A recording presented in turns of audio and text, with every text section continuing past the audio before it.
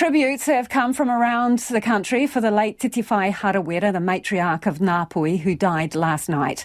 She's being remembered as a staunch wahine toa who didn't bow to anyone or waver in her beliefs. Jamie Tahana reports. We've done everything possible to point out the disastrous effects that the task force has had in Auckland here. We've had all the inquiries, we've made all the submissions.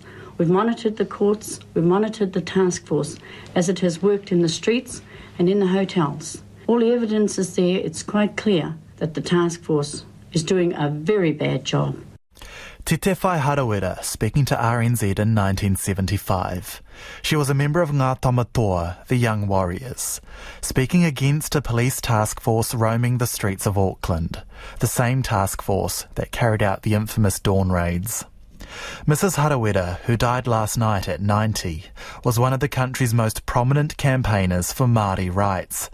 A kuia of strong convictions backed by a steely will, Titiwhai Te Hoia Hinewhare was born in 1932, a direct descendant of the great Ngāpuhi chiefs, including Patuone, one of the signatories of Te Tiriti. My ancestors signed that treaty believing the Crown would honour its word. They were at a time, when a person's word was their bond. And I know that they did that, believing that to be true. Unfortunately, the Crown has never honoured that treaty. Mrs. Harawira spent much of her time with the Māori Women's Welfare League, campaigning for tamariki and action against poverty. She would become prominent alongside other wahine toa, Whina Cooper and Eva Rickard, on the marches of the 70s and 80s. She quit her job at the post office so she could join the Land March. She was also active in the campaign to protect and revive Te Reo Māori, and protesting Waitangi Day to force the Crown to honour the treaty. Dame Naida Glavish says Titiwhai Harawira was controversial to the mainstream. She was often called a protester, but in the minds of those of us who walked with her, it was more a protector of civil rights in this country. In West Auckland, she was a founding member of Hoani Waititi Marae and Te Whānau o Waipareira, a tireless campaigner for the Māori caught in the urban drift, as well as Ngāpuhi. Waipareira Trust Chief Executive John Tamahere says she would challenge her own people as much as anyone else, a staunch advocate for wahine Māori.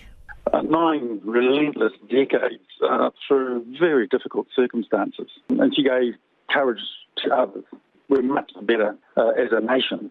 Regardless of the way in which she expressed herself, whether you agreed with it or not, you need lightning rods like this in all nationhood stories. Titiwhai Harawira could be controversial, bristling and confrontational, but she was also a kuia of deep aroha, escorting many leaders onto Te Tii Marae at Waitangi Day. Te Tai Tokiro MP Calvin Davis says Ngāpuhi is mourning, and Waitangi Day, less than 2 weeks away, won't be the same. Ngāpuhi will be in mourning. Her whānau will no doubt bring her memory to Waitangi, so it will be very a special time for the Harawira whānau, with Ngāpuhi remembering her. Titiwhai Harawira has been taken to her beloved Hoani Waititi Marae, where she will lie until she's returned to Papatūānuku in the north. As was so often the case, the last word is hers. I'm proud to say that I've been part of those challenges that have brought about that awareness in our people and the changes, because things don't change for Māoris unless we get up there and make it happen. And that was Titiwhai Harawira ending that report from Jamie Tahana.